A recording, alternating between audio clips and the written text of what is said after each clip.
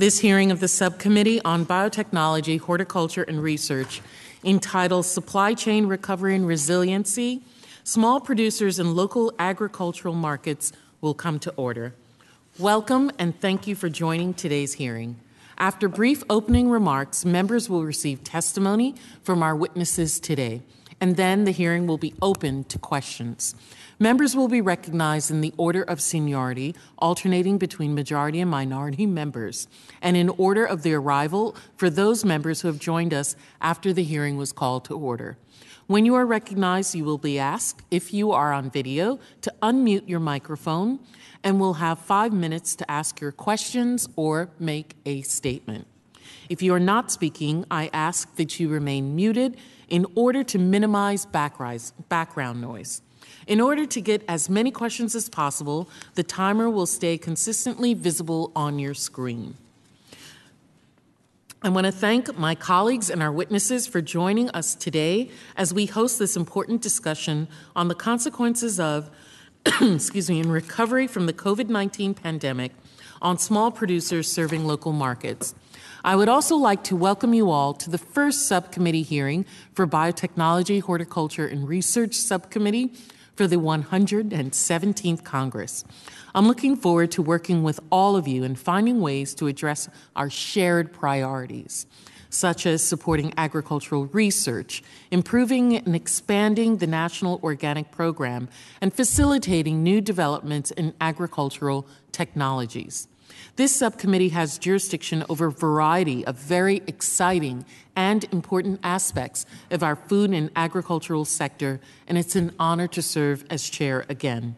The COVID-19 pandemic has undoubtedly had a lasting impact on our agricultural communities around the country, notably impacting small farmers and ranchers, including our small certified organic producers.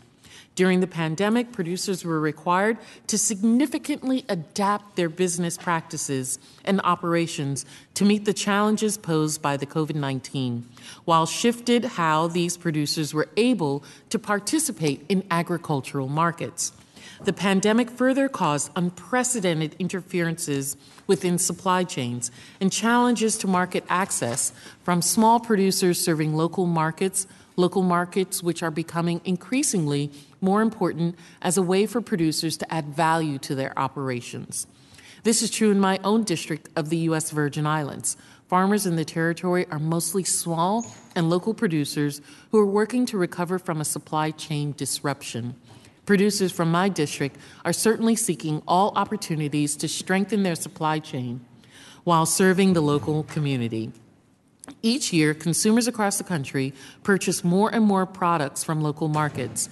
The USDA reported a farm-level value of direct food sales totaling $11.8 billion in 2017, including sales from 8% of U.S. farmers, confirming significant growth in these local agricultural markets. Farmers across the country are taking advantage of this growing demand through a variety of alternative business models and production practices, including direct-to-consumer marketing, farmers markets, community-supported agriculture, community gardens, and food hubs. However, in order to ensure the success of our farmers and producers as demanded for local markets increase, it is vital to examine the impact of COVID-19 on our supply chains and facilitate economic recovery. Our witnesses today include some of those farmers and producers who have seen firsthand the impact of COVID-19 on small farms servicing local communities. And I'm grateful to hear their experiences, which are crucial to advancing our work here today as we look forward to the next Farm Bill. Without objection, I'd like to include an op-ed that I wrote with the Chicago Council on Global Affairs, which addresses the need for investment in agricultural research and infrastructure, as well as agricultural innovation, to the record. Agricultural research and innovation has a far-reaching impact and benefit all producers, including our small, organic, and local producers. I'd now like to welcome the distinguished ranking member, the gentleman from Indiana, Mr. Baird, for any opening remarks he would like to give. Well, good morning, and thank you, Chairman Plaskett, for calling this hearing today. I'm excited for our subcommittee to come together for the first official hearing of this Congress. And Chair Plaskett, I look forward to developing a fruitful relationship with you as we serve this subcommittee and the very important role its jurisdiction, especially in the areas of biotechnology, research, and extension, plays in the current landscape of the American farm economy, particularly in regard to the sustainability of the industry, the profitability of our producers, and the stability of our national food supply. And to the members of this subcommittee, I thank you for committing to serve on this panel. I value your leadership and expertise and look forward to serving alongside each of you. I find today's topic to be of particular importance. We're nearing the end of an indiscriminate pandemic that impacted every corner of our lives. The witnesses before us have an opportunity and an important story to tell. And like many of the hearings held thus far in this Congress, their stories add to the narrative that we can do better to prepare for future emergencies. I thank our witnesses for their time and participation in today's discussion. Of course, I regret that we can't gather in person today, but I appreciate the work that you have done to put into preparing your thoughts and look forward to hearing more about your operations and experiences. Our nation is home to a varied yet immensely productive agricultural industry. On one hand, we have a group of developed, larger farms that play a most critical role in the stability of our food supply chain. Operations leverage the efficiencies gained by economies of scale to provide our nation the cheapest, safest, and most abundant food supply chain the world has ever known. They bolster national security and stabilize agricultural markets. On the other hand, we have a group of smaller producers. Often they're passionately serving niche markets or in the beginning phases of their operations, working to build markets and equity. Both of these groups represent American farmers. Both represent a crucial component of our nation's food supply chain and its security. Both experience unique challenges that occasionally rely on policy solutions to improve. Beginning farmers in the United States face significant challenges in entering production. Those without prior experience or land to inherit or large sums of capital have presented with sometimes insurmountable difficulties to begin their operation, let alone to be competitive after they are established. These obstacles for some small farmers significantly hinder the ability to bring younger generations into agriculture and to diversify our nation's agricultural production. I also think there's ample opportunity for the department to improve outreach and engage for those entering into agriculture.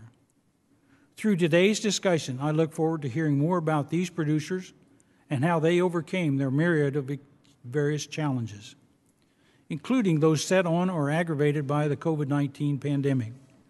I also hope to hear how we, as policymakers, can better serve small or beginning farmers, what policies we need to work on, where we can start over, how we ultimately can ensure that agriculture remains a highly desired industry. As I said, I'm excited about our work and the work ahead. I sincerely look forward to today's testimony, and thank you again, Madam Chair, for calling this hearing. I yield back.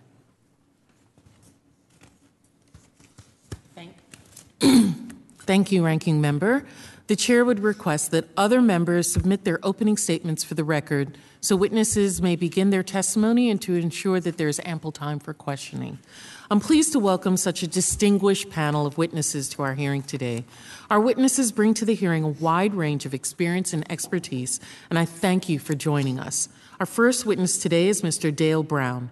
He and his wife, Yvette Brown, are the owners of Seja Farm, which is located on the island of St. Croix in the U.S. Virgin Islands. He raises goats, sheep, and chickens and farms a variety of organic produce. He is an advocate for locally sourced produce and meat and supports educational programs for young farmers, cooking with locally sourced food, and agritourism. He co-founded the Virgin Islands Farmers Cooperative with his wife. Our next witness is Ms. Perry Cooper, who is the Executive Director of the Georgia Organic Peanut Association. In addition to her work there, she is the Director of the Flint River Soil and Water Conservation District and a beginning farmer in Sumter County, Georgia. She has a degree in agri-science and environmental system and a certificate in local food systems. To introduce our third witness, I'm pleased to yield to our colleague on the subcommittee and chairman of the Subcommittee on Commodity Exchanges, Energy and Credit, the distinguished gentleman from New York, Mr. Delgado. Thank you, Chairwoman Plaskett. It is my privilege and honor to introduce our next witness and my constituent, Tiana Kennedy. Tiana Kennedy is the owner of the 607 Community Supported Agriculture, CSA, and owner and farmer at Star Route Farm, one of nearly 5,000 farms in my district. The 607 CSA is a multi-farm operation in the Northern Catskills region. The CSA supports 4 vegetable farms, partners with more than 35 additional neighboring farms and food businesses, and serves 800 families in the Catskills and New York City. Star Route Farm is a small-scale, diversified vegetable, herb, and small grain farm.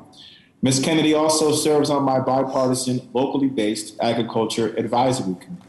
She has an important perspective on the role small-scale farmers play in local agricultural markets and supply chain resiliency. The COVID-19 pandemic has made even more clear that we must empower and support our local producers to prevent supply chain disruptions. I'm proud that New York's 19th Congressional District is represented here today by Ms. Kennedy. Ms. Kennedy, it is good to see you. I look forward to hearing your testimony and learning more about how Congress can best support you and other farmers like you in the future. I yield back. I thank the gentleman. To introduce our fourth witness, I'm pleased to yield to the ranking member of the subcommittee, the gentleman from Indiana, Mr. Baird. Thank you, Madam Chair. It is my distinct pleasure to introduce Jonathan and Kelly Shannon to testify before us today. Jonathan and Kelly are niche market livestock producers and live on a 10-acre farm in rural Montgomery County, Indiana, along with their 3 daughters, where they raise cattle, pigs, chickens, and goats. Jonathan and Kelly started Shannon Family Farms in 2006 and have continually changed their commodities that they raise to meet the needs of their consumers. In 2016, they partnered with other farm families in the area to form the Four Seasons Local Market, located in downtown Crawfordsville. They did this to create year-round opportunities to sell local products to their community. In addition to their work on the farm and with the local market, Jonathan and Kelly both have jobs off the farm and are actively involved in the Montgomery County Farm Bureau and the Indiana Farm Bureau. I am honored to have both of you with us today, and I look forward to you sharing your story with this committee. And with that, I yield back. I thank the gentleman for his remarks. We welcome all of our witnesses today and will now proceed to hearing your testimony.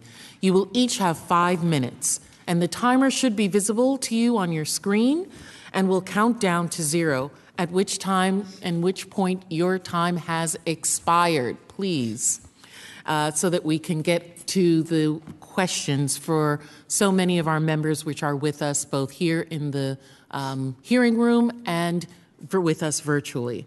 Mr. Brown, please begin when you are ready. Unmute and give your testimony. Thank you, sir. Good morning, and thanks for the invite, Chair. Mr. Brown, do you have, are you visible to show yourself? I'm visible, but I'm doing both screen and phone for audio. Okay, excellent, thank you. Good morning again, and I thank you, Chair, for inviting me to this hearing. My testimony is going to be brief, but punctual. It is my pleasure to be here to testify on the supply chain recovery resiliency, small producer and local agricultural market. My testimony will reflect the impact of natural disaster, COVID-19, and programs offered by USDA during the pandemic on our islands. And to couple with that, the local government leadership not being totally involved or not being involved at all in any of our agricultural development. I'm an advocate for the resurgence of Virgin Islands agriculture. Developing a local food system and ultimately food security is a challenge. However, it is one I'm willing to take on and to make sure we have an agricultural resurgence in the territory. Diversifying our farm over the years has helped us to mitigate the impact of COVID-19 pandemic. And this has provided an opportunity for us to bring the awareness of local food in the territory.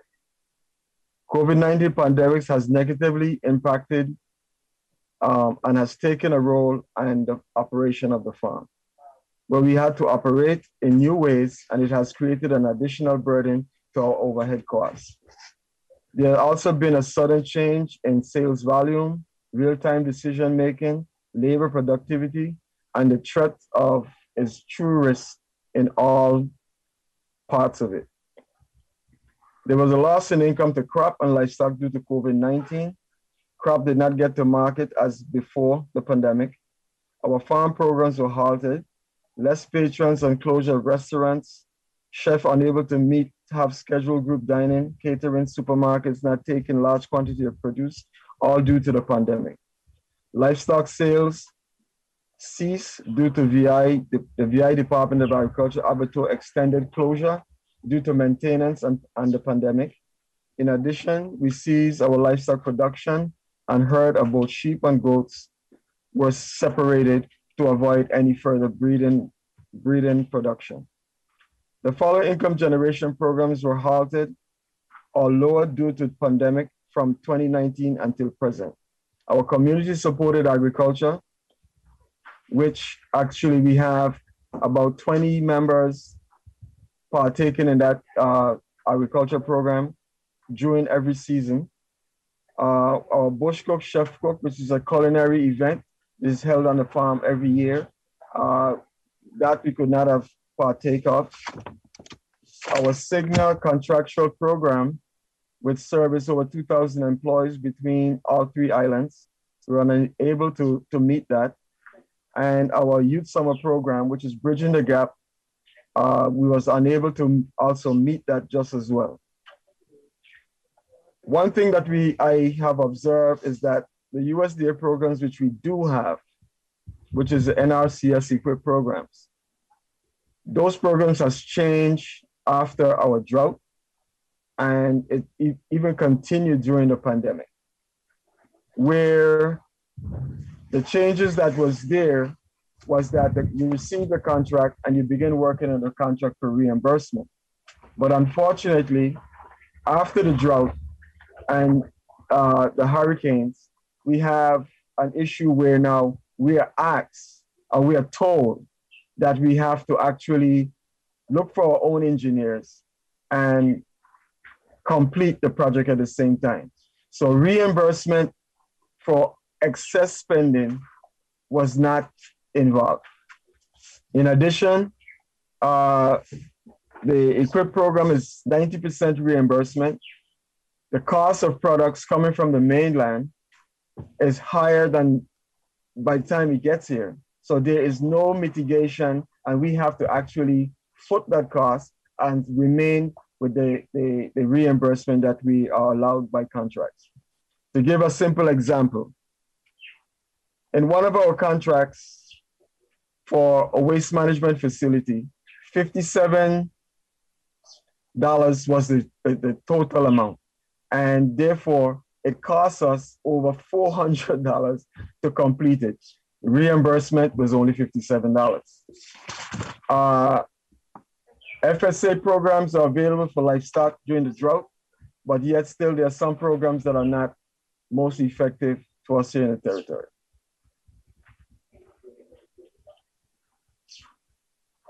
Thank you so much, Mr. Brown. During questioning, I'm sure we'll be able to understand some additional issues with that. Ms. Cooper, please begin when you are ready.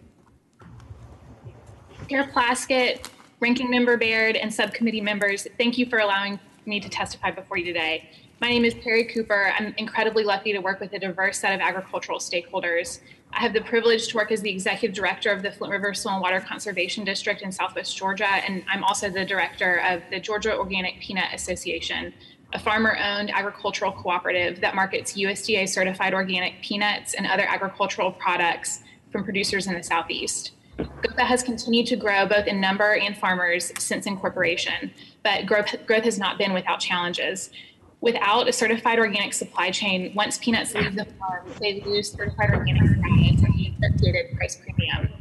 Certified organic production made up 0.06% of Georgia's total peanut production last year, which is nowhere near the volume to achieve the added value for the shelling, blanching, and roasting facilities to go through the certification process. Certified organic production must be done at a smaller scale. GOPA works with one certified organic shelling facility and one certified organic blanching facility, which is limiting and risky. In 2019, when the cooperative formally incorporated, the one certified organic peanut sheller was still inoperative from Hurricane Michael in October 2018, our first experience with issues of a limited supply chain. This past year, post-harvest processing was so bottlenecked that we have only in the past week been able to sell the first part of our 2020 crop. That's a long gap for us to pay farmers for their crop without the ability to sell it. Investment specifically in rural infrastructure to support local supply chains is critical. For certified organic supply chains, this includes support and incentives for certification.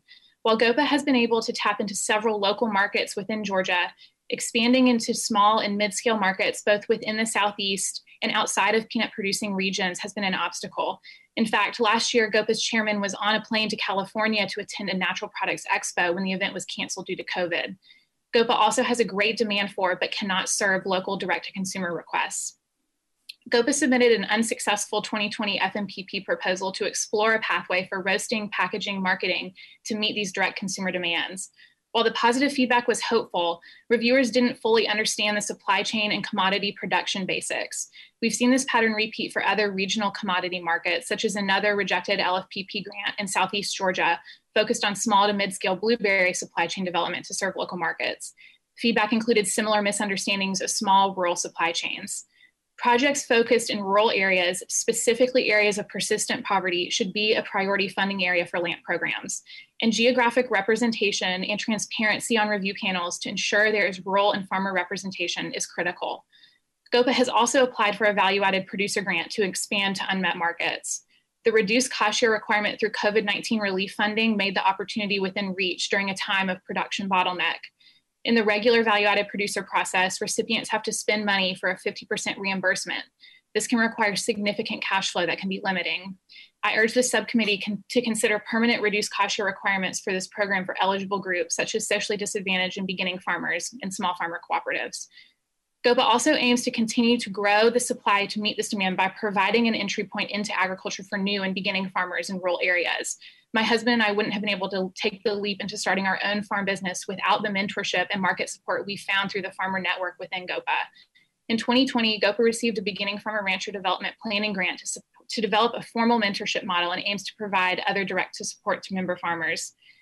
Farmers are resilient in the face of natural disaster, extreme weather events, fluctuating markets, and now a global pandemic. Resilience in the supply chain is critical, and it starts at the farm level. Small, big, conventional, organic, local, global, this principle holds true across the board, that without stewardship of our natural resources and building healthy and sustainable farms, local agricultural economies suffer, supply chains suffer. Investing in conservation research and on-farm conservation programs is a win for all of agriculture. Research funding through USDA NEFA, SARE, conservation innovation grants through NRCS are all critical for the development of proven and farmer-trusted practices and technologies that promote conservation and improve farm profitability and efficiency.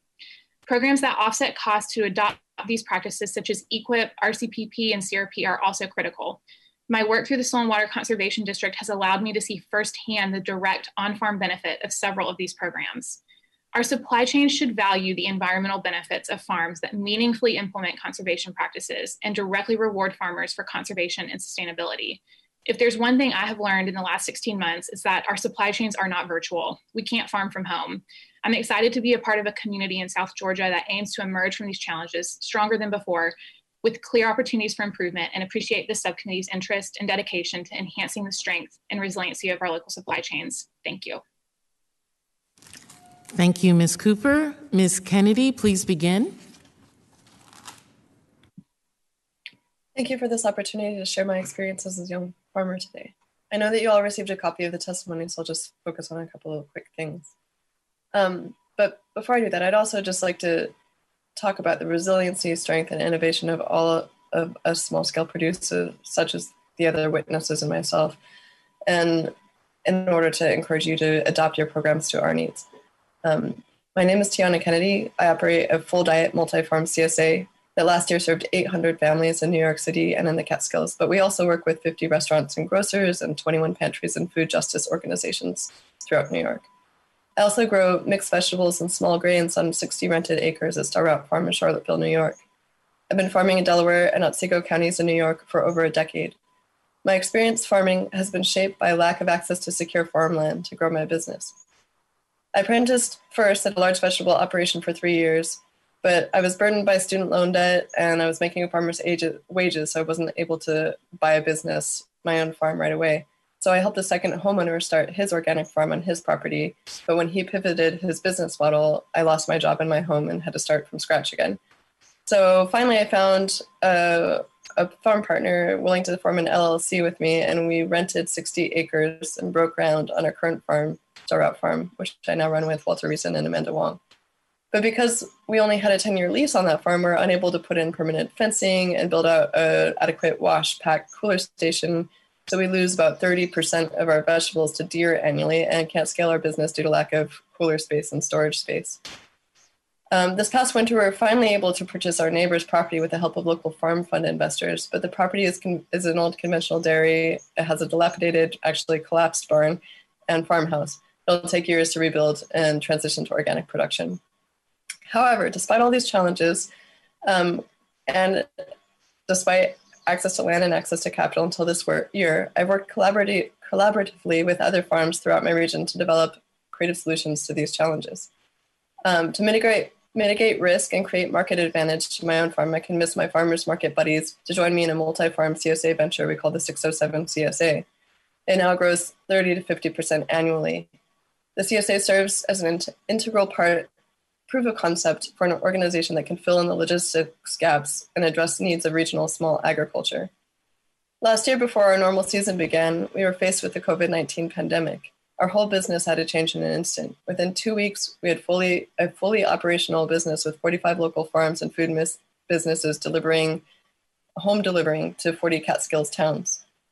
Though I'm proud of the work that we were able to do in scaling up to support the community, we had to take on all of the risk and weren't able to meet the actual demand at hand because we lacked funding to purchase emergency relief food from our farmers or even to pay our staff adequately. Everybody was volunteering time to drive food to people's homes. For myself and other farm businesses who share my needs, I want to offer these recommendations for the committee today. CSAs are an important part of the piece of the puzzle, especially for young and beginning farmers, so it'd be great to support them. Our member farmers need help with strategic planning and identifying new opportunities. Congress could help by funding outreach and technical assistance to regional food businesses and organizations such as myself to formalize and scale. For us, it's time to purchase or lease a refrigerated truck and our own pallet jack or two. There's not a USDA program that allows for a lot of this kind of infrastructure development beyond FSA microloans. So I'd love to see items like this included in programs like VAPG, the local food promotion program, and the regional food systems partnerships. We need streamlined access and accessible USDA programs. The application process is burdensome and extremely academic. It's its own culture. The applications are often timed during our busiest season, June, and require burdensome funding matches, as my other witnesses, my colleagues have explicated. The match requirements can also exclude smaller projects and historically underserved communities that do not have access to this sort of funding. It would help to have USDA prioritize LAMP grant applications that serve targeted communities like those of beginning farmers and BIPOC producers. To get the word out about key USDA programs, USDA needs dedicated outreach staff and to enter into more cooperative agreements to do outreach. Finally, the Farmers to Families Food Box program in the pandemic showed what is possible when the USDA invests in connecting farmers with food and secure communities. We need to continue this type of government support. The first round of funding was accessible to small farmers and small distributors and paid these entities a good price to sell to those in need. In the future, more long-term programs like this could be created. I suggest that if they reserve dedicated funds for BIPOC nonprofits and food businesses, consider removing gap requirements so smaller producers can contribute, because remember, a lot of people are using rented land, and publish best practices guide to recruit BIPOC and young farmer distributors for participating in the program. I want to note that however inaccessible USDA programs can be, they're harder for people that don't have the resources I do. Thank you so much for your time. Thank you very much for that. And Mr. Shannon, please begin when you are ready. Chairwoman Plaskett, Ranking Member Baird, thank you for allowing us to join this discussion today. Kelly and I are both fully involved in our day-to-day operations of our small niche livestock market in town, where those products end up in the end consumer's hand throughout our community and beyond. We have submitted some written testimony and like to just cover some of the highlights from there and tell a little bit of our story. Kelly returned to rural Montgomery County in 2003 after graduating college, and a year later, I joined her by purchasing our 10-acre farm, less than 1 mile from where she grew up. As most farm families, land and profits were too tight to add more family members to the operation, so we both took off-farm jobs. As time passed, we were forced to find what our niche was to make our farm profitable. At the young age of 26, we began Shannon Family Farms with little knowledge of our local markets or opportunities available through the USDA. The goal was to produce proteins for local consumers and provide buying options for the community. A few years later, 70 adjoining acres came available to us. As beginning teachers on beginning teacher salaries, many lending institutions would not even entertain a conversation about purchasing those 70 acres. So we were not able to attain that land and had to regroup and decide how will we be most profitable on 10 acres. We had no knowledge of beginning farmers or ranchers loans to the USDA at that time, but would self-fund our 10 acres and become profitable. We would become a beef, pork, poultry, and egg producer and deal with the end consumer. From 2006 to 2016, we formed our own agricultural market through our on-farm sales, through attending farmers markets in surrounding areas, and working with Indiana Grown through the Indiana State Department of Agriculture. Finally, in 2016, we hit a roadblock with market opportunities. Based on this dilemma, we could continue being a small producer or expanding into a year-round retail business model. Thankfully, there were other like-minded producers in the community that faced some of the same barriers, and we made an effort to find a solution to those reduced market opportunities. Ranking Member Baird mentioned that we started Four Seasons Local Market. That is a cooperative of a few small producers for a year-round retail storefront that sits on Main Street in historic downtown Crawfordsville. We offer locally produced products from the community and across the state. This market is vibrant and a weekly meeting place of local food consumers who purchase products from local farm families. Our official interactions with the USDA began in July 2020, almost 14 years after we began our small operation. The reason for the encounter was for the Coronavirus Food Assistance Program during COVID-19. Why had it taken us 14 years to discover some of the economic opportunities available through the USDA? We believe that services were mostly offered and benefited large row crop or large livestock operations and did not help small producers. Our experience both through CPAP phases at the local FSA office were easy and beneficial. Earlier, I mentioned partnerships with Indiana Grown. That included the Indiana Grown for Schools Network, which is a statewide initiative to get products of local producers into the schools. That grant was through the Indiana State Department of Health, Indiana State Department of Agriculture, and Purdue Extension. It funded the creation of a website and buyer's guide so that people would have opportunity to purchase. We have not been able to take advantage of this opportunity, and it is our belief that the USDA could be of assistance by incentivizing schools to use more individual ingredients and less prepared and prepackaged foods. As other livestock producers experienced during COVID, we had a bottleneck in our processing. There are grants that have recently been made available, including the readiness grant, meat and poultry inspection readiness grant, to hopefully prevent future bottlenecks. We have been able to give up a few of our staple proteins, grass-fed beef and pasture-raised poultry, and have had to move and change with consumer demand. At this time, our increased e-commerce opportunities are there, but as many others have found, we have not benefited from high-speed internet in our rural area. Thank you. Thank you very much to all of our witnesses for those statements. At this time, members will be recognized for questions in order of seniority, alternating between majority and minority members.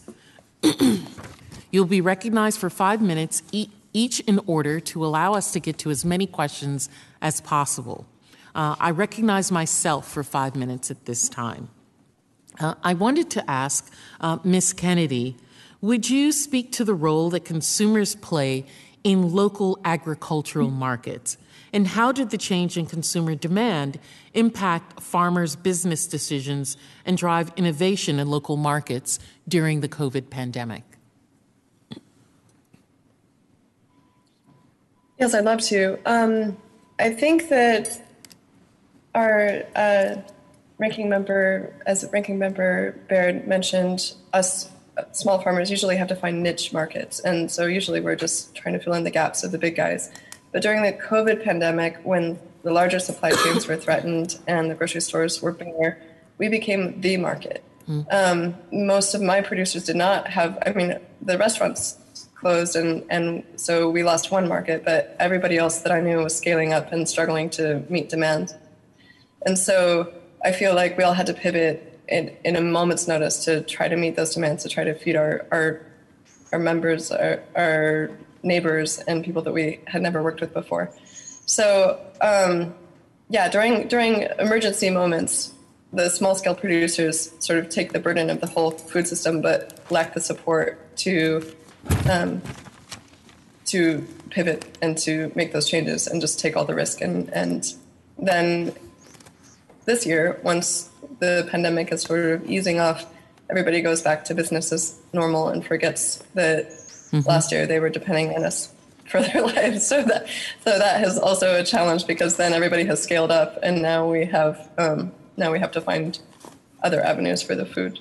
Thank you for that. Your question? Yes, Mr. Shannon, would you agree with what Ms. Kennedy has just outlined? Chairwoman, I was sitting here shaking my head on every point Mrs. Kennedy made, that we had record sales through the months of March 2020 and also April 2020. Store shelves were empty, we ramped up. Dealing with livestock, it's a little lengthier process to ramp up. But as things came back to normal, sales and those consumers have started to disappear out of local food. But yes, we did take the brunt, and were able to support our local community and make sure they had proteins in their freezers and refrigerators throughout the pandemic. Thank you. Mr. Brown, thank you for joining us. And can you speak towards the unique market access challenges that come with farming on an island off of the mainland? Thank you. Yes. We are in one of the most unfortunate circumstances, and that's because our import is almost 98 or 99%. So in a time of supply, where food was being halted during the pandemic, we saw some changes, but we had to make changes as well and put the protocol in place in order to mitigate what was happening. Most of our wholesale production were lost. And those channels that you use, such as the supermarkets and other restaurants, were actually not taking anything at that time. Now, we had to actually adapt in a way where we have to serve a certain amount of customers at a time. And even though, like the other testifier said, we had increased sales, but then as we go along, we find that it tapers off. So we are looking for over the last 6 months where it has tapered off, where everything seems to be getting back to normal, and we are now back at the same place. Instance, our local Department of Agriculture, which actually process meat, has been closed for the last 6 weeks. And during the pandemic, it's been closed for almost a whole year. So we had a situation where we had to stop our meat CSA and only deal with the produce CSA. So customers were asking for protein, but unfortunately we could not provide it because we are doing commercial sale of protein, and not to go against the law itself to have protein produced or processed through some other method. Thank you. I've run out of time, but I want to thank you, Mr. Brown, also for your promotion of local farming and educating young farmers, and would love to see your written testimony about that as well. At this time, Mr. Ranking Member Baird. Thank you, Madam Chair. Mr. Shannon, in your testimony, you mentioned difficulties you faced of obtaining capital to pursue your business plan. You know, I've seen through my years, time and again, the near impossibility for a beginning farmer to begin and run an operation that was large enough to support his family. So my question to you is, how do you suggest and recommend young people go about this process, and what steps should they take to be prepared to try to start their operation? Mr. Shannon. Thank you, sir. I was encouraged the other day looking through some of the USDA programs that there are youth loans available. And what popped into my head were my two daughters that have an interest in agriculture and finding out ways of how they could add to the farm that is unique to them. What we were really missing starting out back in 2006 was some succession planning or a mentor, some guidance for young beginning farmers on what has worked, what has not worked. So teaming up with that mentor that may be a seasoned farmer looking to retire eventually, to pass that along, to give advice and get you going on the straight and narrow to be profitable. So I believe finding that mentor, whether that is in your local community, anywhere across the country, having that network of folks to give guidance. Something else that we ran into was business essentials, grant writing, legalities with business entities, health departments, accounting, federal tax registration. All of that could be part of the USDA stepping up and providing those resources and guidance, whether that is through classes, outreach, but having that so that you are prepared early on in your career as a beginning farmer to gain that capital and make those best choices. If I may continue on that conversation just a little bit with you, you mentioned the resources of the USDA, but you also mentioned that you worked with the Indiana Department of Agriculture, and many states have departments of agriculture. Can you share with this committee how you got involved with the Indiana Grown and how it helped you enter into even more markets? Yes, we were attending a conference at one point early on, and Indiana Grown was just in its infancy. I believe around 2015, Indiana Grown began, and they came to present, and the goal was to have a network of Indiana farmers, Indiana produced products, and share those successes and open markets.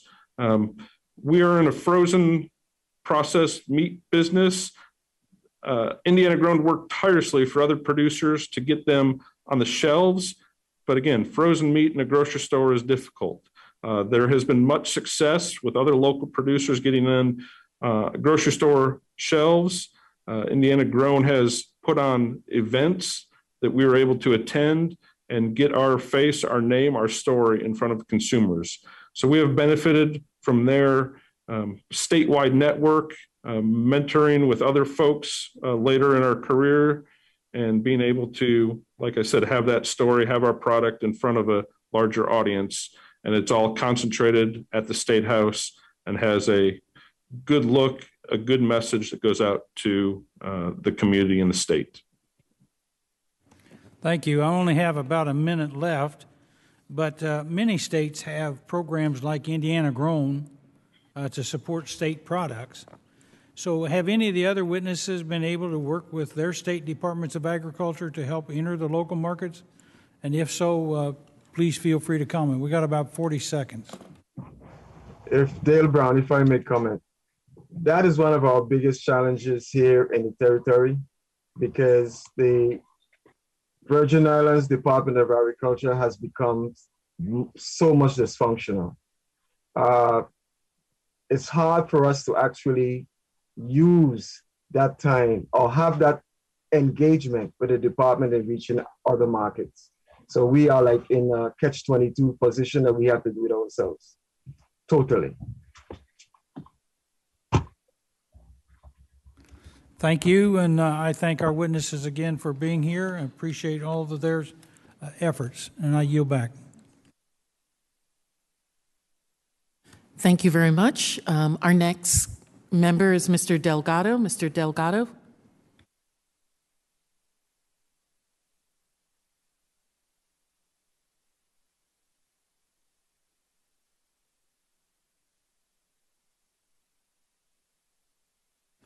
Mr. Delgado. If not, we'll move to Ms. Schreier of Washington State. Thank you, Madam Chair, and thank you to our witnesses. I want to focus on how the federal government can better support small and medium-sized family farms. Right now, we subsidize farm production in a manner that really benefits most the largest corporate farms in the country. And I've heard from small and medium-sized producers in my district in Washington State that significant barriers exist for them to participate in USDA purchasing programs and local markets. And these need to be addressed. Better supporting market access for family farms will help farmers themselves. It will shrink the carbon footprint of agricultural production, reduce transportation needs, and lead to healthier diets locally, in particular in our schools. And I know that the pandemic dramatically disrupted life throughout the country, leaving millions struggling to feed themselves and their families. And yet, early federal aid was heavily weighted toward larger farms and corporations because their scale allowed for efficient distribution in a national program. Many specialty crop producers and smaller family-run operations suffered tremendously, and at a time when more people than ever were facing hunger, small and medium farms had nowhere to send their food. And at a time when our food supply chains were collapsing, local family farms were in many ways left out. That's why I introduced several bills, including the Farmers Feeding Families Coronavirus Response Act, the Food and Farm Emergency Assistance Act, and the Farming Support to States Act to assist local growers and producers. And these bills aim to move the management of the food supply chains to the states, since state Department of Agricultures have existing relationships with local small and medium farmers, provide emergency grants to assist growers and producers in covering significant costs incurred as a result of the pandemic. And one of the bill would have provided grants to cover PPE and supplies to convert operations like refrigeration or packaging goods for individual consumers as opposed to restaurants. And I'm really glad to hear that my colleague, Mr. Baird, brought up this very issue of how state departments of agriculture can help our smaller producers. I was excited to see the recent announcement from the USDA that it will invest $1 billion to purchase nutritious food for state food bank networks from local and regional producers. This announcement mirrors many of the proposals in the bills I just mentioned. And it is vital for those who are administering federal programs to have relationships with local small producers and food banks in order to better support the local economies and target distribution. Now, several of you mentioned that the Farmers to Families Food Box program did not adequately benefit small producers. And Ms. Cooper, I have a question for you. Can you tell me about your experience with the food box program and share any insights into how the USDA can ensure small farms are able to participate in this latest round of USDA funding as well as future programs? And are there some barriers at USDA that we here should be looking to fix? Thanks so much. And I did, in my written testimony, I mentioned a little bit about the food box program and our experience with it, and couldn't fit it into 5 minutes. But we actually, in Southwest Georgia, when you think of small food infrastructure, there are some more urban areas in the northern part of our state that were really well suited for this. This wasn't true for my area.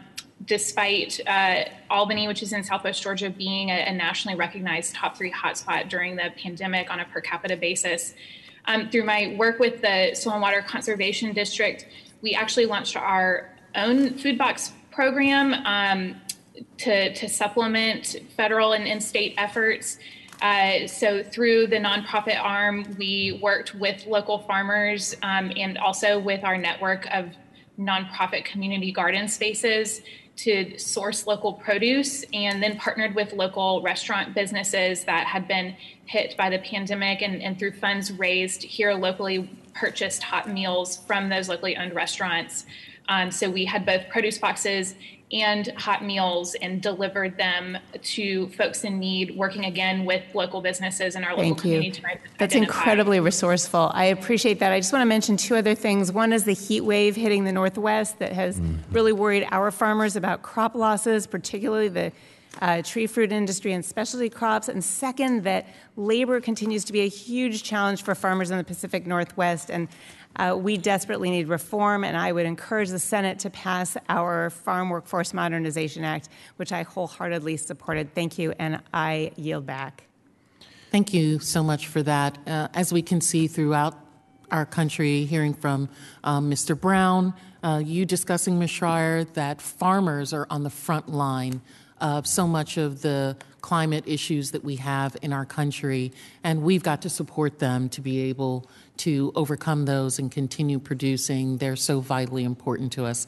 I noted our ranking member, Mr. Thompson, was with us earlier, but right now I would like to call on Mr. Scott for his testimony. Mr. Scott of Georgia, but I always say the younger Scott, right? Fair enough. Scott the younger. Fair enough. Thank you. And I want to talk briefly about the supply chain just a little bit. And I can't talk about this without reminding just the American public that's watching. The American farmer gets a little less than 10 cents of every dollar that you're spending at the grocery store. Probably even less than that right now. The increased cost of transportation and what is happening with inflation at the grocery store, the American farmer is not seeing that revenue. I went to the local grocery store on this past weekend, intended to buy a steak. I passed over the steak because it simply cost way too much. I looked at the pork, and the pork was unbelievably high, and I ended up with $5 worth of chicken that I think I paid $7 or $8 for. And so when we talk about supply chain, it's not limited to the farmer. The American consumer is feeling the brunt of this when they walk into the grocery store. And I want you to know, if, as a consumer, that the American farmer is not benefiting from the price increases that you're seeing. So one of the issues as we talk about supply chain that I never thought of is the issue of boxes. I think about seed, I think about chemicals, I think about transportation. But I got a call the other day from a farmer saying, guess what? We've got a field, a crop that's growing, and we can't get the boxes to harvest it and put it in to transport it. And so I thought I might share with you this aspect of what happens in the supply chain. Do you have 11 by 12s? That's the size of a box. This is a text message from a producer to a box supplier. I'll have some in a few days. We're out of boxes and can't get labor. I'm supposed to have some coming in from Honduras at the end of the week. Having to source boxes from Honduras. What do you have, 11 by 11s? No, I'm out of everything right now. I don't know what to tell you. We're having major supply chain and labor problems, and so is, and he names another company that I'll skip. All the crate manufacturers are out of crates, and RPC and Eco boxes are non-existent. This is something that the American farmer is just starting to feel. There were enough to cover the producers, I think, in Florida for their fruit and vegetables, but now as the harvest is coming into Georgia and the other states, we may very well see a shortage of fruit and vegetables on the shelves because of supply chain issues with boxes. But the American consumer's buying habits have changed, and I want to go to Ms. Cooper from Georgia. I spent a lot of time at the Cordele Farmers Market when I was a much younger man, as did most of the members of my family. It used to be that you would go to the farmers market, you would buy your fruit and your vegetables, I should say, not your fruit, and you would shuck the corn and cut it off the cob, put it in the freezer and everything else, and the American consumer has changed. But you mentioned programs, not only the beginning young farmers. In Georgia, we have Georgia Grown. We've got farmers market promotion programs. What can we do to influence the consumer buying habits, to encourage them to go to the farmers markets in other ways that they can buy directly from the farmer so that the farmer can get more than 10 cents out of the dollar that the American consumer is spending? And I know farmers from your area that actually carry their product all the way to the Atlanta farmers market because they don't feel like they have the volume of customers at the local farmer markets there. So just looking for your input there. I know you do a lot with organics, but obviously that's a specialty market, and you have to have the volume of customers as well. So any input there would be appreciated. Yes, sir. Thank you, Congressman Scott. I farm in Sumter County, which is a really large green bean producing county in our state. And one thing that we observed this past year is that these large green bean packing houses that, like you said, are typically sending things up to Atlanta to serve larger urban markets, they started opening their doors for local residents to come in and pick up a couple pounds of green beans from the farmer down the road that had been sending everything up to a larger urban market. And this is true for your question, but also for peanuts and some of the commodity supply chains that are on a small scale in a niche market. There just needs to be a scale appropriate infrastructure so that farmers don't feel the pressure to go to these larger markets. For peanuts, we handle 2,000 pound totes, which is the industry standard, but we get calls and emails all the time of people asking, how can I get 5 pounds of raw peanuts from you? Which we can't do because we just don't have this proper infrastructure. Mm-hmm. Well, my time has expired, but this is an important meeting. The supply chain issues are something that we witnessed the fragility of this past year, and Madam Chair, while I think we did some things to help, I think it's very much still there. I yield. Thank you very much, Mr. Scott. This time we call on Congresswoman Pingree of Maine for her 5 minutes. Thank you. Thank you very much, Madam Chair. Thank you to you and the ranking member both for your opening remarks and for having this hearing today. As I think everyone before me has said, this is a really timely hearing. Unfortunately, the pandemic provided so many challenges, but it really showed us the difficulties with the supply chain, but also some opportunities for the very farmers we have with us today and the small to medium-sized farmers they represent. It's certainly been an issue that I've focused a lot of my work in agriculture around, and I'm really pleased that we have this chance to talk about how we support more programs at the USDA and think about tailoring programs to the small to medium-sized farmer, to developing more infrastructure to support the very concerns people are talking about today, technical assistance, loan availability, more value-added products, getting more from the market, as Mr. Scott said, making sure everybody makes more than 10 cents on the dollar, which is possible when you can direct retail. So there's just so many things you all have discussed. So I thank you to all of the people who are testifying for us today, because your personal stories really bring it home, I think, to all the members of the committee. So let me just see if I can fit in a few questions here and stop talking. To Ms. Kennedy and Ms. Cooper, you both mentioned in your testimony that you applied for USDA local food promotion grants but had not been successful. So we all work on supporting these programs, and then we're very discouraged when there's either not enough money or the programs that we think should be serving the very needs that you've mentioned aren't available. So could you talk a little bit about that? And actually, before I mention that, I want to say that I personally have been operating a small farm that has many of the same challenges that you all do, but in particular, Ms. Kennedy, if I could get rid of all the deer that interfere with my ability to harvest the crop, that would be my number one pet peeve, and you just can't buy enough fencing sometime to keep them all out. So, but could you two talk a little bit about the application process and the challenges that you faced so we can make sure we're really thinking about how the money from those programs get to the very needs you're talking about? Sure, I'd love to start if I may. I'm also on the board of a number of nonprofit organizations that do regional ag support here, and those organizations are supported by USDA grants. So the grants are serving our communities. They're just not making it all the way to the farmers. Mm-hmm. So the difference between the board that I'm on and my own farm is that the board has dedicated grant writers and a staff that's accustomed to the process and knows about weighted all of the intricacies of these grants, that is a culture unto themselves.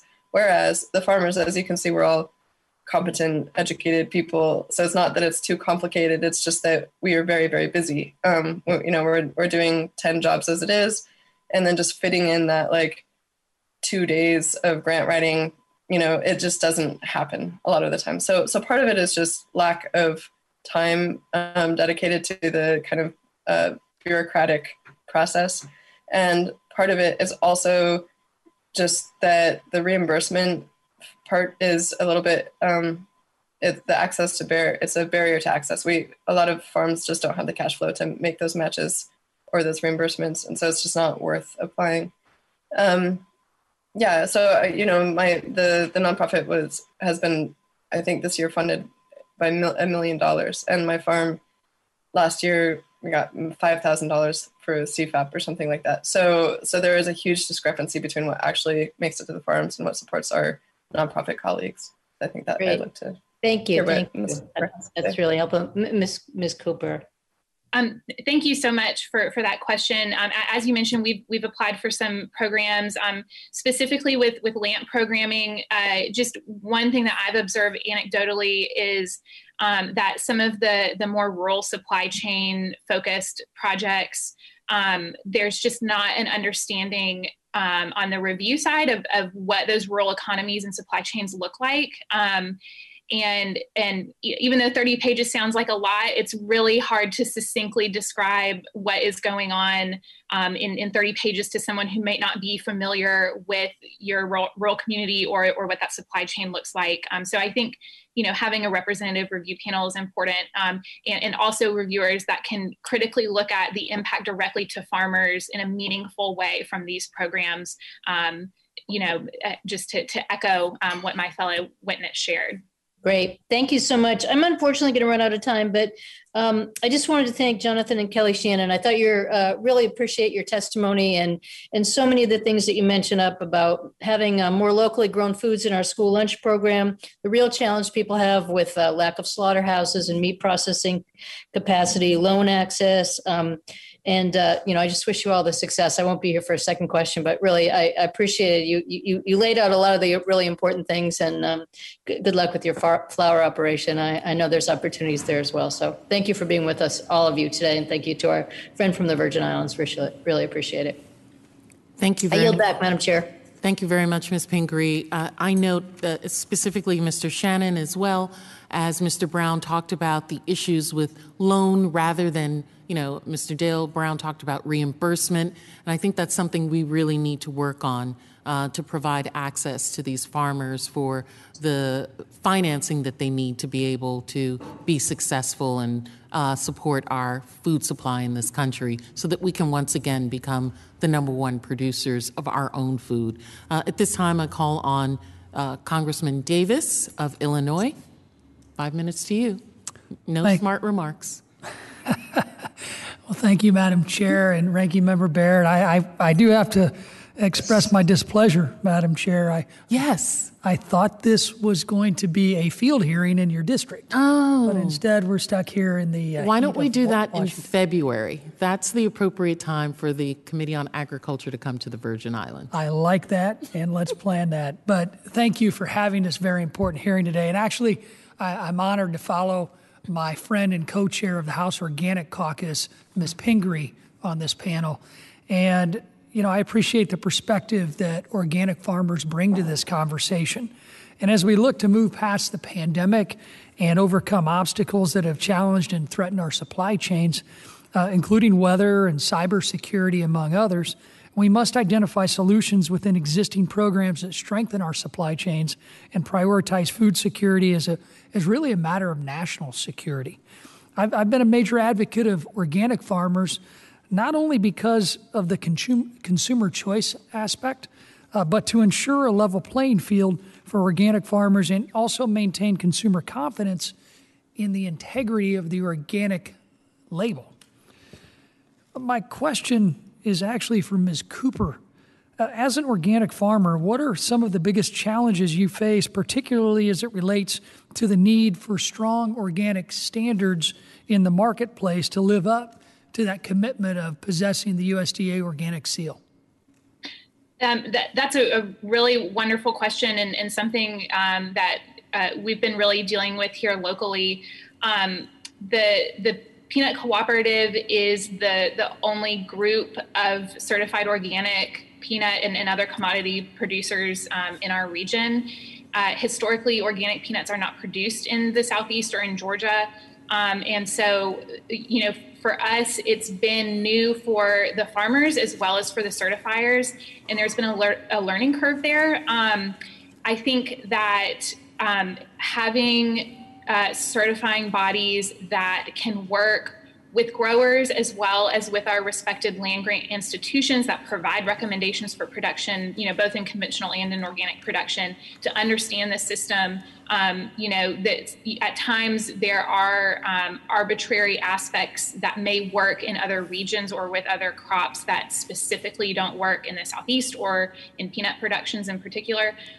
Also, it's been very hard for us to incentivize folks to get certified when we can't certify the supply chain. There is just not a scale appropriate supply chain, and folks that are scale appropriate, there's no incentive or support for them to go through the certification process. That's been a huge barrier. You cannot grow organic acreage without growing the organic processing, the organic supply chain that follows, or else you just lose that premium and then there's no incentive.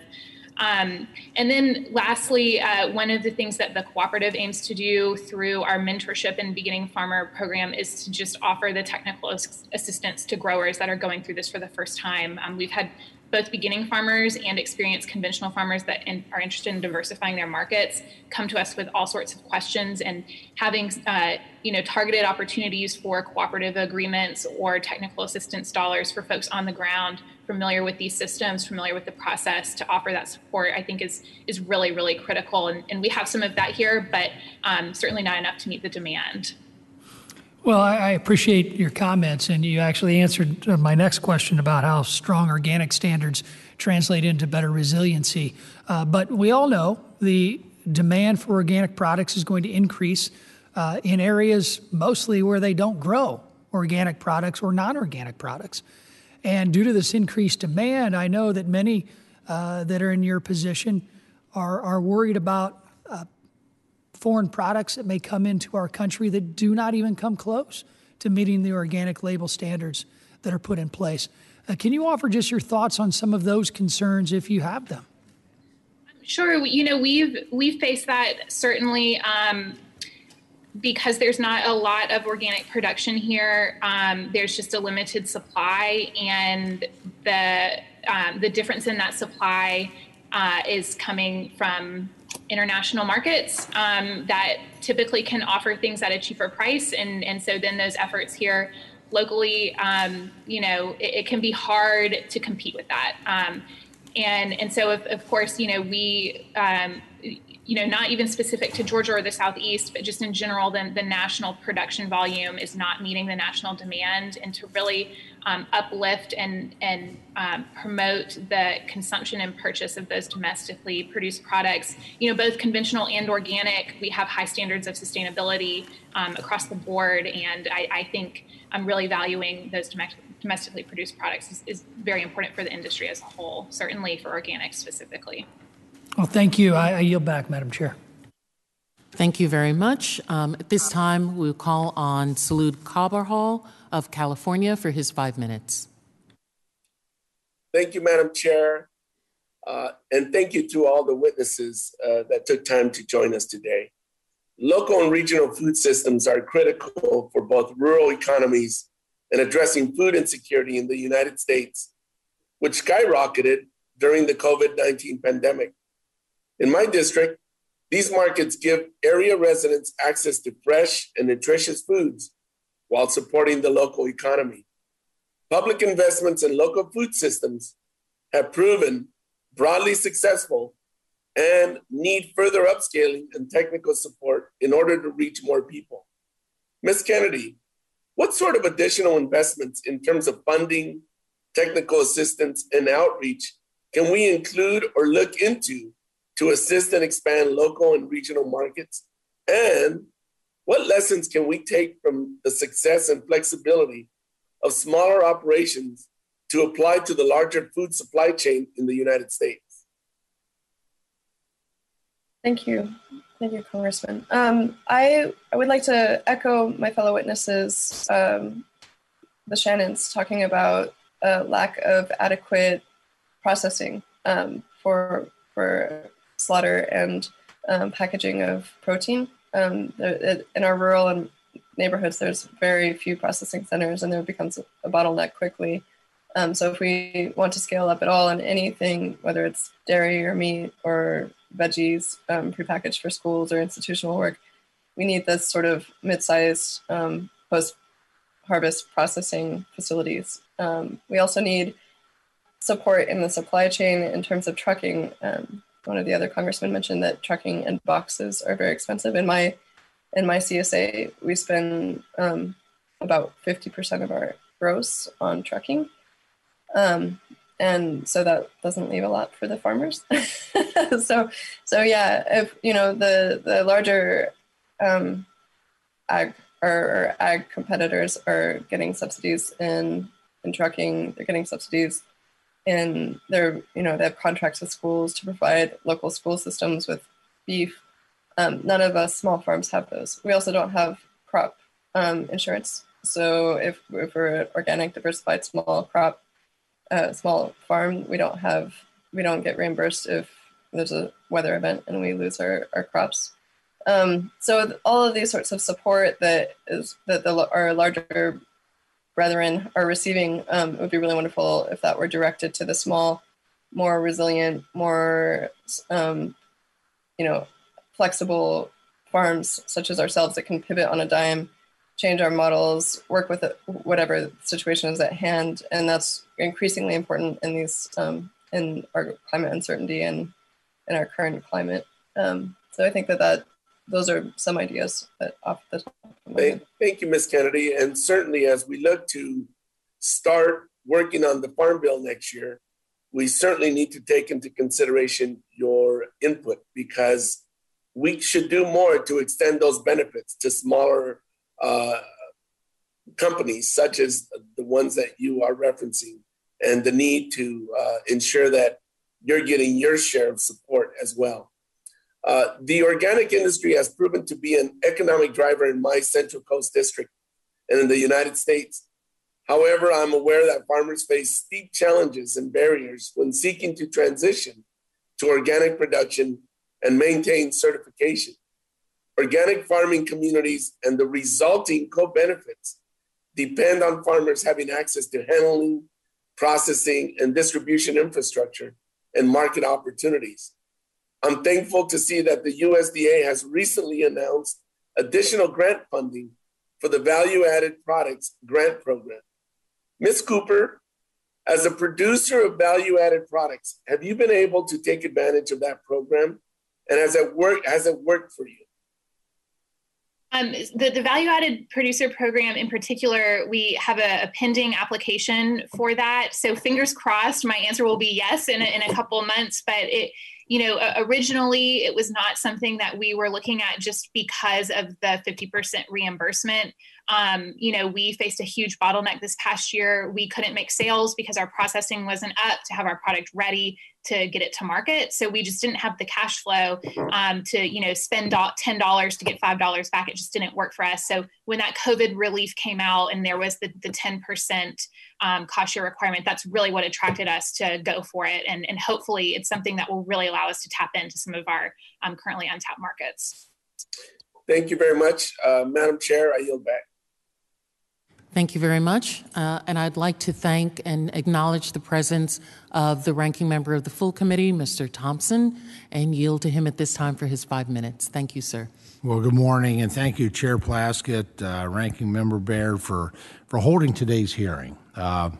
Incredibly important. I'd also like to thank our witnesses for taking time to be here today and their willingness to share their stories and experiences with us. I think everyone can agree that this past year and a half has been unprecedented, and our small local producers have been on the front lines working to make sure that consumers, families, maintain abundant access to safe and affordable food. Hearing their stories is important.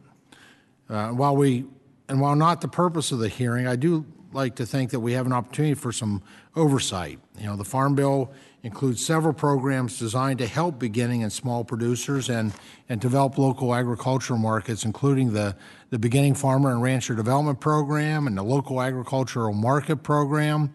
The interactions between our witnesses, consumers, communities, and the department will inform where we need to go from here, and I think I'm most excited about that. So thanks again to Chair Plaskett and Ranking Member Baird for calling this hearing, and to our witnesses for being here. And my question is directed to Ms. Kennedy. Thank you for what you do. You talked a bit about the Farmers to Families Food Box program. I had a chance to obviously see a lot of that in distribution, talking with producers that were providing the foods to include in that, whether it was dairy or meat, fruits, vegetables. And USDA was able to deliver over 173 million food boxes to families in need before it was abruptly ended by the Biden administration, while other pandemic-related assistance programs remain in place. Now, in your testimony, you mentioned the need to continue this type of support and provide a few recommendations. So for my own edification, I want to check with you, do you agree with that decision by USDA, specifically, I guess, by Secretary Vilsack, to terminate this program?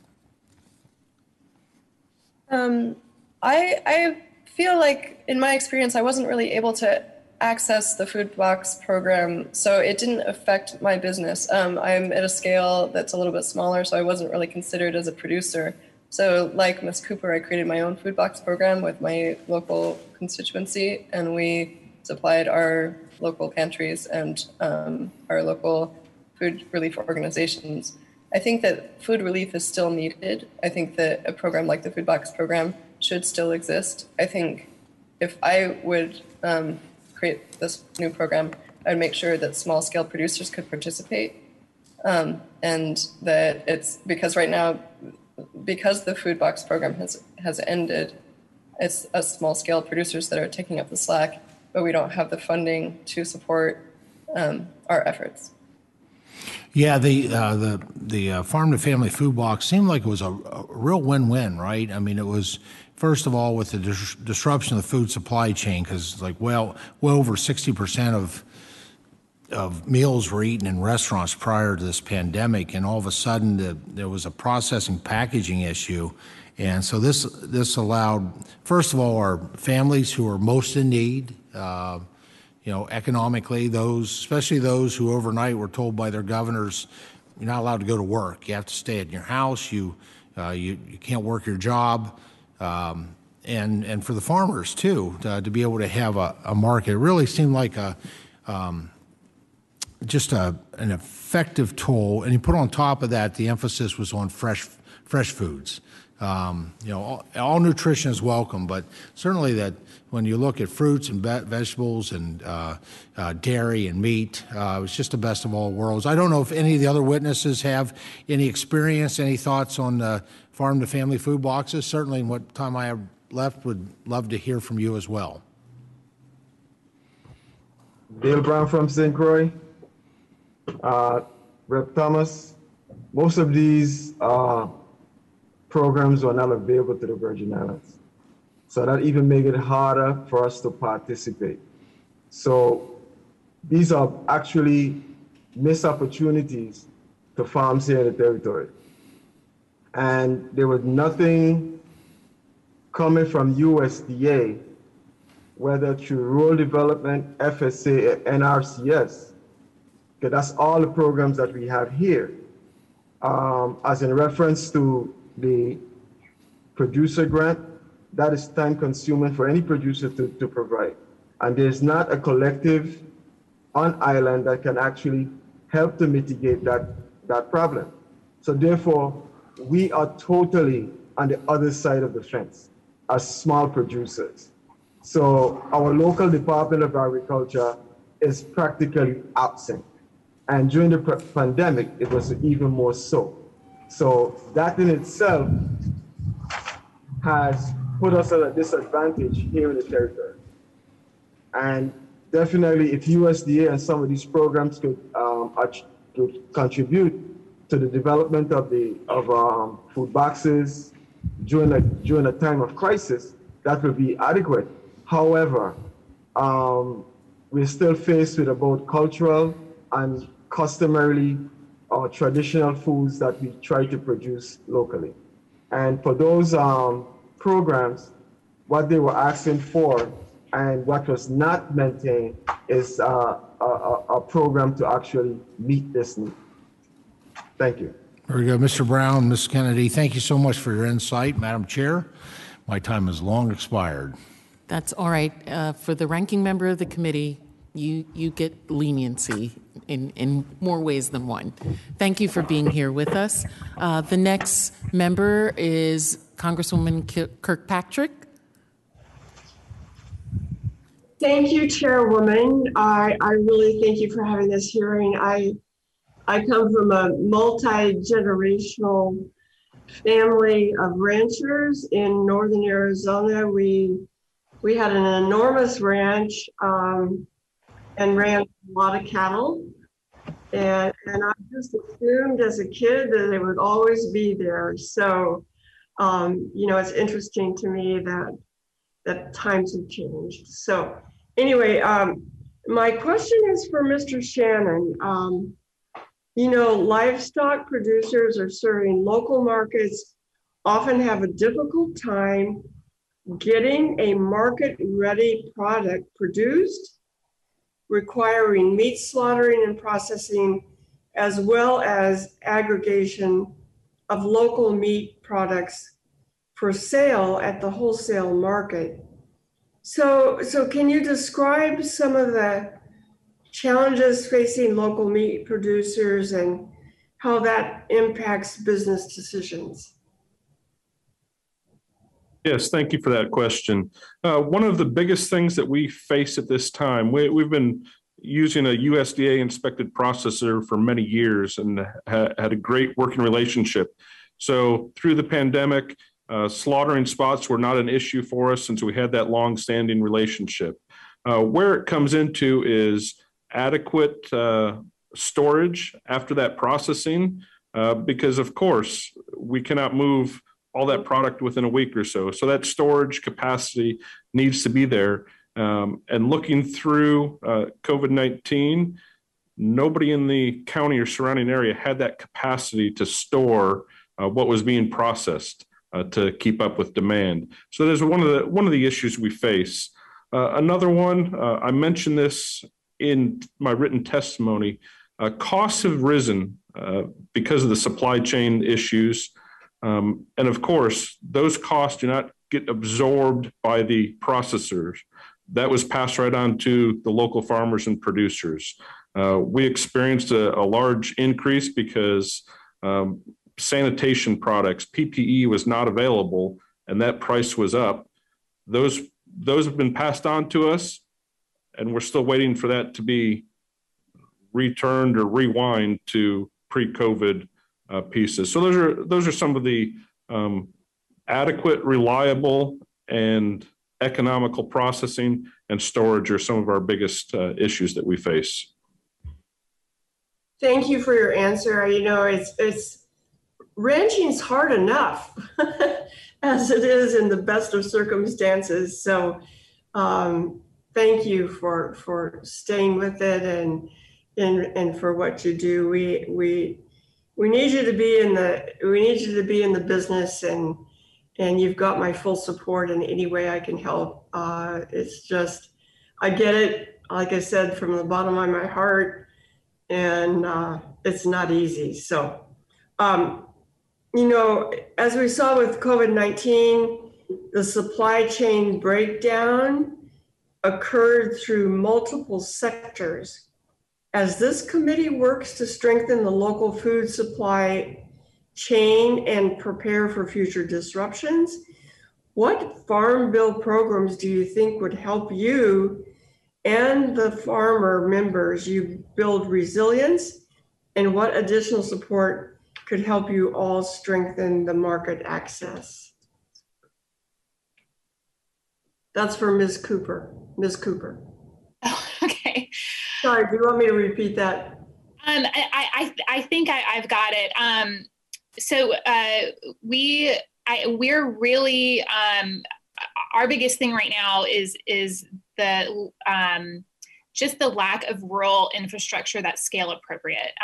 You know, we're in the breadbasket of our state, the heart of agricultural production. There are amazing efficiencies and technologies, and they're all just at a scale that's a little bit bigger than where small farmers are, where certified organic production is. So scale appropriate, certainly.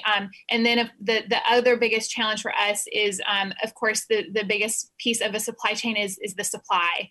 And while we have so many farmers that are interested in working with us, and we really see this as an opportunity for beginning farmers, it's a leap. As a beginning farmer myself, you know, I've really been lucky to have the mentorship and the marketing opportunity. But I lease land, and it's a year-to-year lease, and so it's hard to make the specialized equipment investments. And so we're also looking at opportunities like shared equipment and other benefits of cooperative farming that will help bring those farmers along and actually build the supply as well. And that's it. Beginning farmer rancher is really critical for that.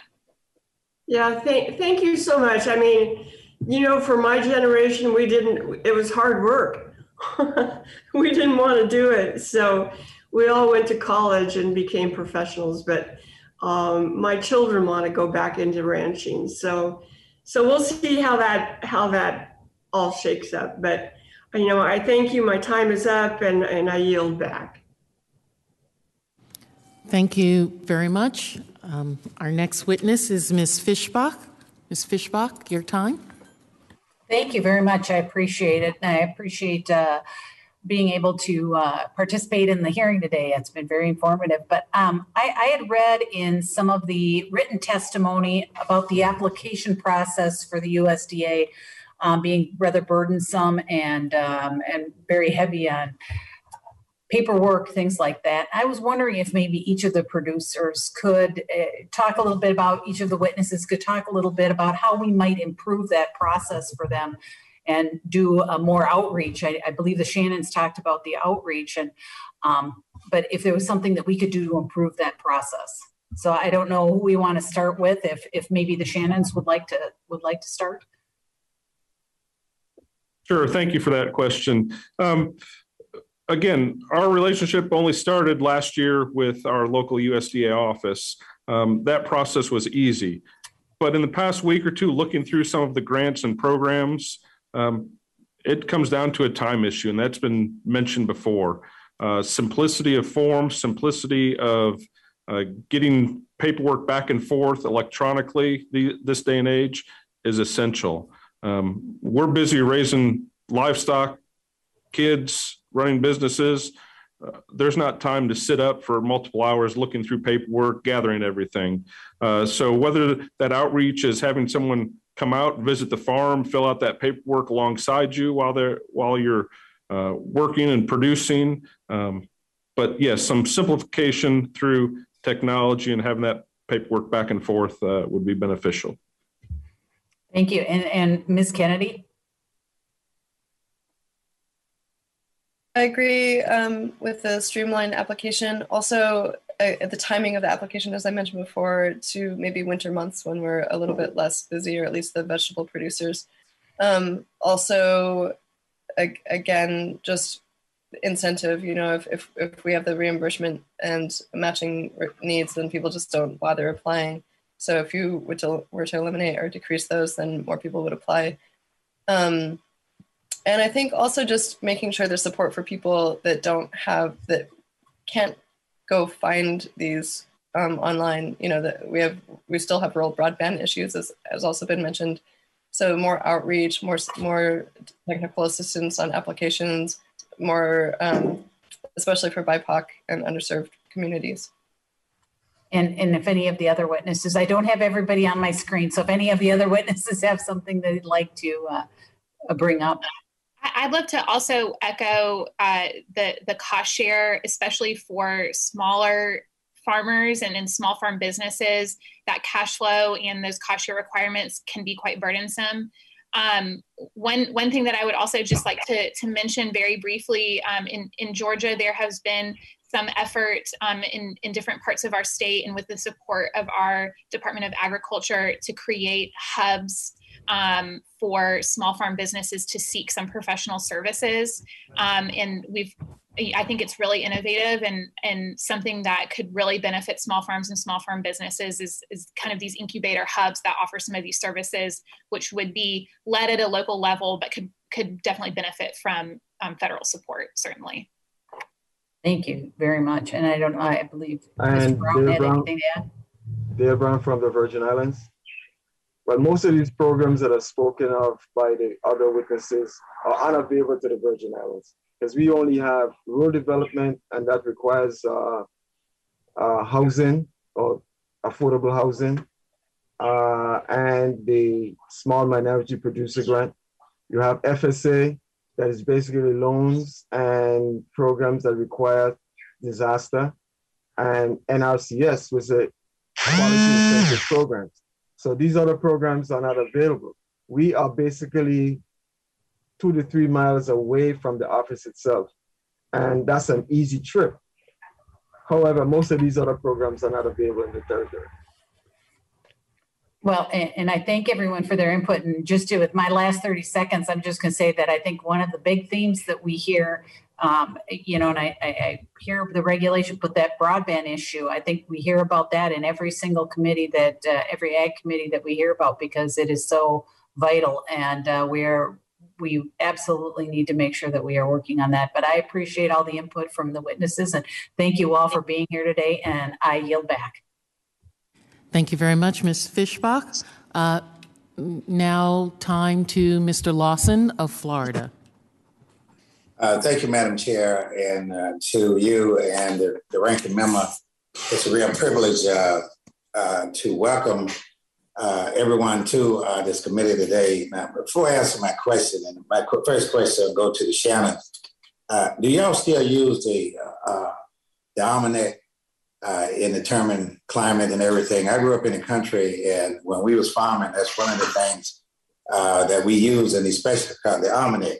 But I'm gonna ask you a question, and someone and everybody else can respond to that, because I think the almanac is still good today. The question is direct to the Shannon, but anyone may answer if we have the time. As you know, Congress and the USDA support a number of programs that provide direct support to local agricultural markets and producers. However, some farmers have little to no knowledge of these opportunities available to them. What are some ways that Congress and USDA can better support the outreach to these farmers? And just listen to you all this morning. I thought it was incredible, the adjustment that you had to make during the pandemic. Yes, to your first question, we no longer use the Farmer's Almanac. It's just more word of mouth from more, shall we say, seasoned farmers in the area that have been around and seen a lot of things. So, okay. No, we don't even have a current paper copy sitting anywhere at home anymore. So, and you're exactly correct. Other witnesses here today are talking about programs that I have never heard of in my life before. And we've been at this 15 years. So getting that word out that these programs are available, these opportunities are available, is the struggle. I don't know if that's starting with the youth loans, reaching out to high school ag classes to show them where that is, see the opportunities there, reaching out to kids in FFA, that those programs are available as beginning and young farmers. Again, someone in the county, in the local office, going out and stopping at farms that they know have are producing produce, livestock, whatever it may be in our region, and saying, "Hey, are you aware? Here's a handout, a page of what's available to your local area." But no, there was no knowledge, and again, a lot of these things that are being spoken of, I'm going to have to go home and look up and see if those are beneficial to us. But that outreach is super important in a face-to-face environment. That's amazing. Anyone else care to comment? Because we say we have a lot of programs. And so it'll be interesting to see, and I'm glad Ms. Shannon shared it, but anyone else on the panel would like to comment? Well, Dale Brown, Virgin Islands. The Farmer's Almanac, we can actually produce all year round. So it's not really used by most farmers. For those older farmers, yes, they will use it because there's above ground days and below ground days. And if we wait on above ground days to plant above ground, we won't plant anything. If we have to wait on the below ground days and to plant below ground, we won't plant anything below ground. So we can plant in any conditions once we have adequate water supplies and knowing the crop and what the crop takes to actually come to fruition. Ms. Cooper. Representative Lawson, I'd like to address your second question. We here in Georgia have an outreach arm called Team Agriculture Georgia that is specifically aims to provide outreach to beginning and underserved producers in the state and convenes various arms of USDA, from NRCS to rural development to FSA to engage all of them collectively and provide direct outreach. I think some of the challenges with that are certainly funding, so that it's not just adding additional work to folks here in the ground that are already working really hard and really dedicating funding to ensure that outreach is effective. And of course, this past year has been really difficult for the in-person engagement, but those in-person opportunities are really invaluable. Okay, thank you. Madam Chair, before I yield back, I'm going to share the almanac with you because it might be before your time. I'm not even going to respond to you. Thank you so much, Mr. Lawson. Ms. Cooper, may I ask, the program that you talked about in Georgia that assists underserved areas, is that an organization that was created by the state or by farmers themselves? And how is that staffed and funded? The one I just mentioned? Yes, ma'am. It is not farmers. It's a USDA outreach arm. I'm trying to think of the technical term for it, but one of a local RC&D is actually the funding body. So they've been seeking small grants, cooperative agreements with NRCS, other opportunities for that.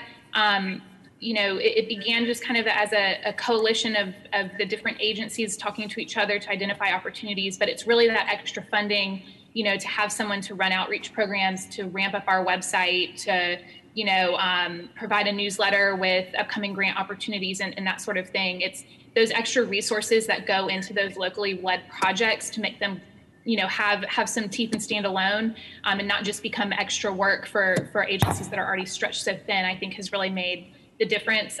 If you'd like to look it up, it's Team Agriculture Georgia, and it kind of spells out the structure and how it operates.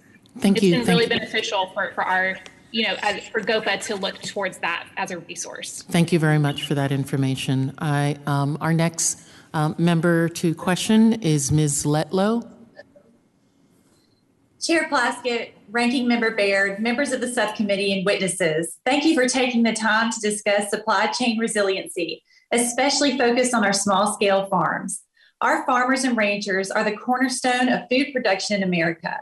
Many of our rural communities are fueled by the perseverance of our local agriculture producers, large and small. However, over the last year, we have all seen and experienced the impact that the COVID-19 pandemic had on our essential food supply chains. As discussed here today, the farm-to-market sector faced many challenges presented by the pandemic. Small produce and crawfish farmers in Louisiana lost access to traditional direct market opportunities, which ultimately left them to explore new avenues for distribution and profitability. Mr. Shannon, your testimony is one that I've often heard across my district. A young, beginning small farmer seeking opportunities to grow and expand into new markets. Can you further share with the subcommittee how Shannon Family Farms is adapting to customer demand and any plans to maximize on newfound opportunities for local agriculture markets through USDA? I sure can. I'm going to let Kelly talk on this one a little bit here. Again, husband and wife team, we each have our own kind of what we're responsible for in the farm. Sure. So I'll let her go on this one. All right. Basically, we have continued to explore new markets through starting with the farmers markets and then just some direct to consumer with people that we knew. Then we got together with some other farmers and developed Four Seasons Local Market, which is where we came together with those other farmers from our community and decided that we were going to put together a retail space that would be available to our customers year round. Basically, in Indiana, our farmers markets run from, basically May until October and then close. And the question was, where do our people go after that October timeframe until we're available the next May? And we found, our customers basically just disappeared. So I assume that they go back to using just our basic grocery stores. By establishing Four Seasons Local Market, we were able to draw those customers in year round and create that space so that they could get local foods provided to them without as many restraints as there are, like visiting the farm or having to drive multiple places to get things. Awesome. Thank you so much for sharing that. I have a follow-up question. This past year, many small businesses were forced to close, some temporarily and some permanently. Mr. Shannon, you said that the Four Seasons Local Market has had continuous growth each year. How did the pandemic impact your operations at Four Seasons Local Market, and what are the plans for growing the market as we near the end of the pandemic? Sure, I can speak on that a little bit. Mentioned before, record sales through March, April, May. Things started to come back to normal. We did benefit by a lot of those customers sticking around. But a majority returned to their normal buying habits as supplies increased at the store. So our focus is how can we work together, large and small, to give folks options in every community? And that's what we're struggled with. We're kind of serving as an incubator. We stepped out on the ledge, took the risk to put the capital in to have a store. So other local producers, very small in our area, are being able to take advantage of putting their product into the store at a very reasonable price to get their name out there and try to grow that next generation of local food producer. So in the question of USDA, that was all self-funded, but having those opportunities to capital-heavy investments, starting that and giving other people options like that would be very helpful. Wonderful. Thank you so much, Mr. Shannon and Kelly, for sharing with me today.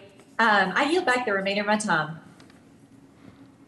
Thank you very much. Ms. Letlow, and thank you for getting Ms. Shannon to give us some information as well. Mr. Bacon, you now have 5 minutes. Thank you, and I'm going to start off by sharing Rodney Davis's sentiments about the Virgin Islands. Magens Bay is the prettiest place in the world, I think. To the panelists, thank you all for being here. I just want to start off just by saying, America is the strongest nation in the world, and we have lots of reasons for it. Part of it's our energy independence, which we've got to protect. But here, we just got to restate the fact that we're so blessed to also have agriculture independence.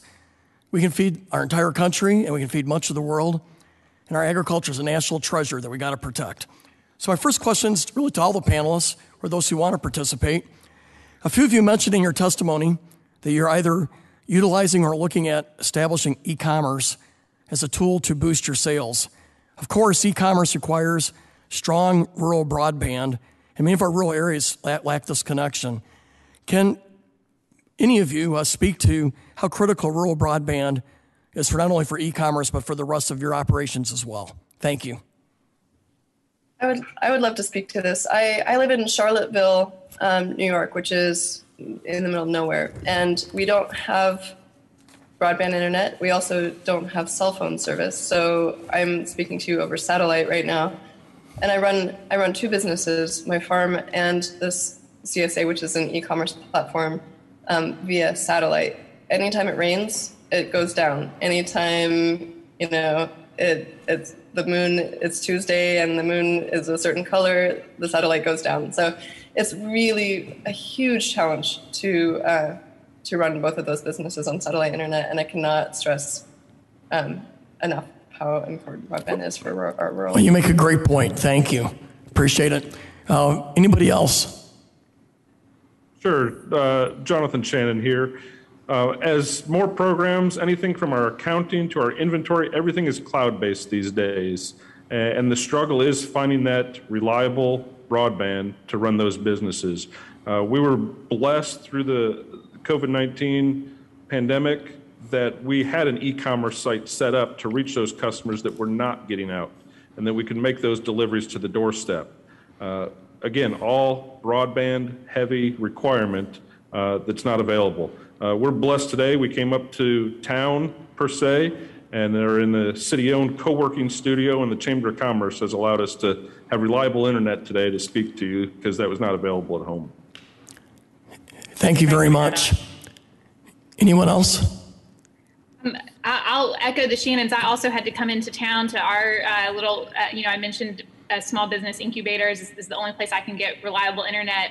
In addition to some of the e-commerce, something that we also face here in my work with the Soil and Water Conservation District is implementing a lot of on-farm technologies that really improve efficiencies.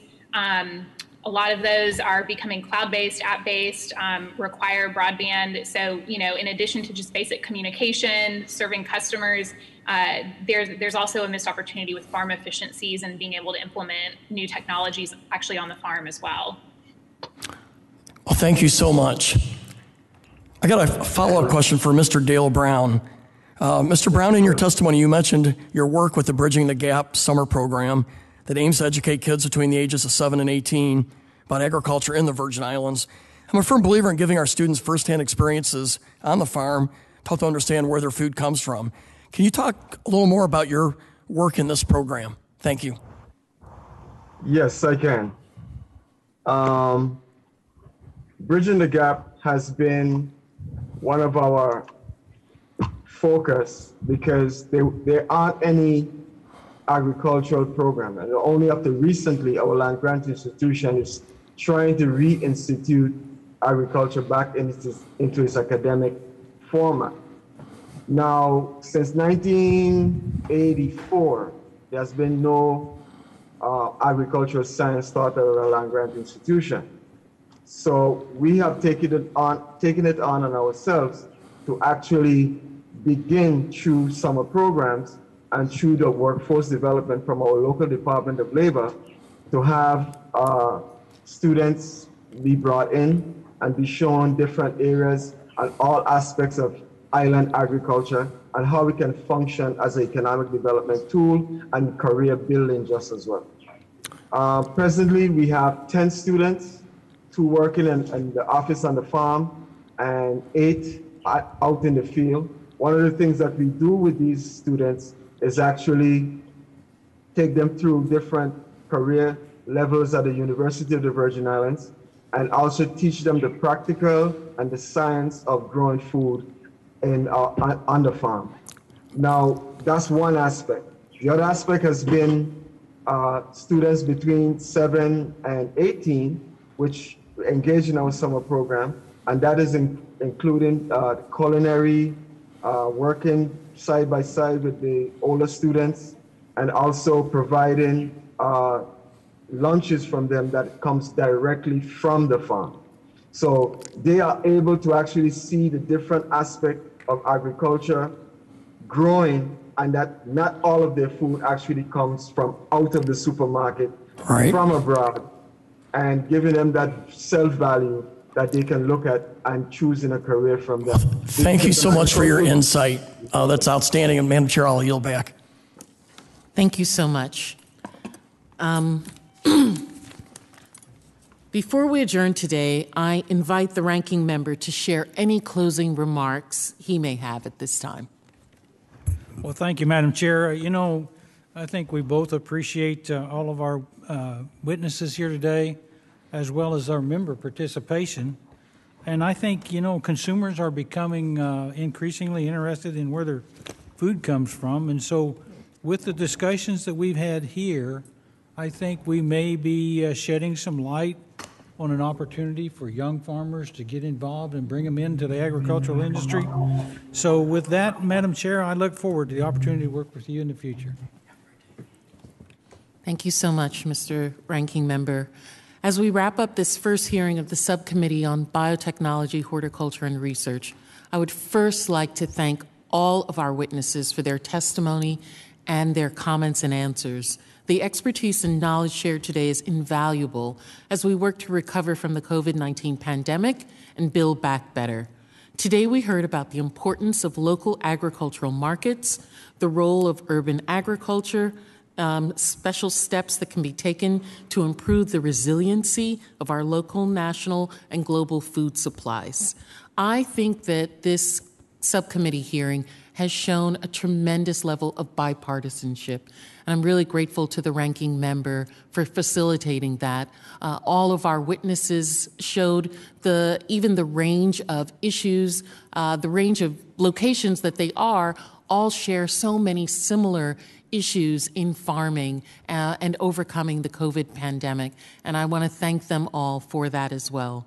I'm excited to continue to work with our panel of witnesses and the members of this committee to make sure that our small producers and local agricultural markets have the tools that they need to best serve their communities. Under the rules of the committee, the record of today's hearing will remain open for 10 calendar days to receive additional material, supplemental written responses from the witnesses to any of the questions posed by the members. The hearing of the Subcommittee on Biotechnology, Horticulture, and Research is adjourned.